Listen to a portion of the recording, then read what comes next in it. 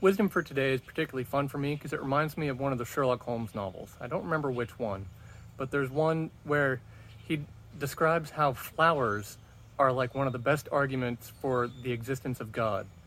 Because it's simply like the plant could be a plant. There's no reason that it needs to look beautiful and smell beautiful and just be this amazing thing. Like, that is purely a gift that God decided to give. And I love that this is just a reminder that you can see that beauty and let it point you to God.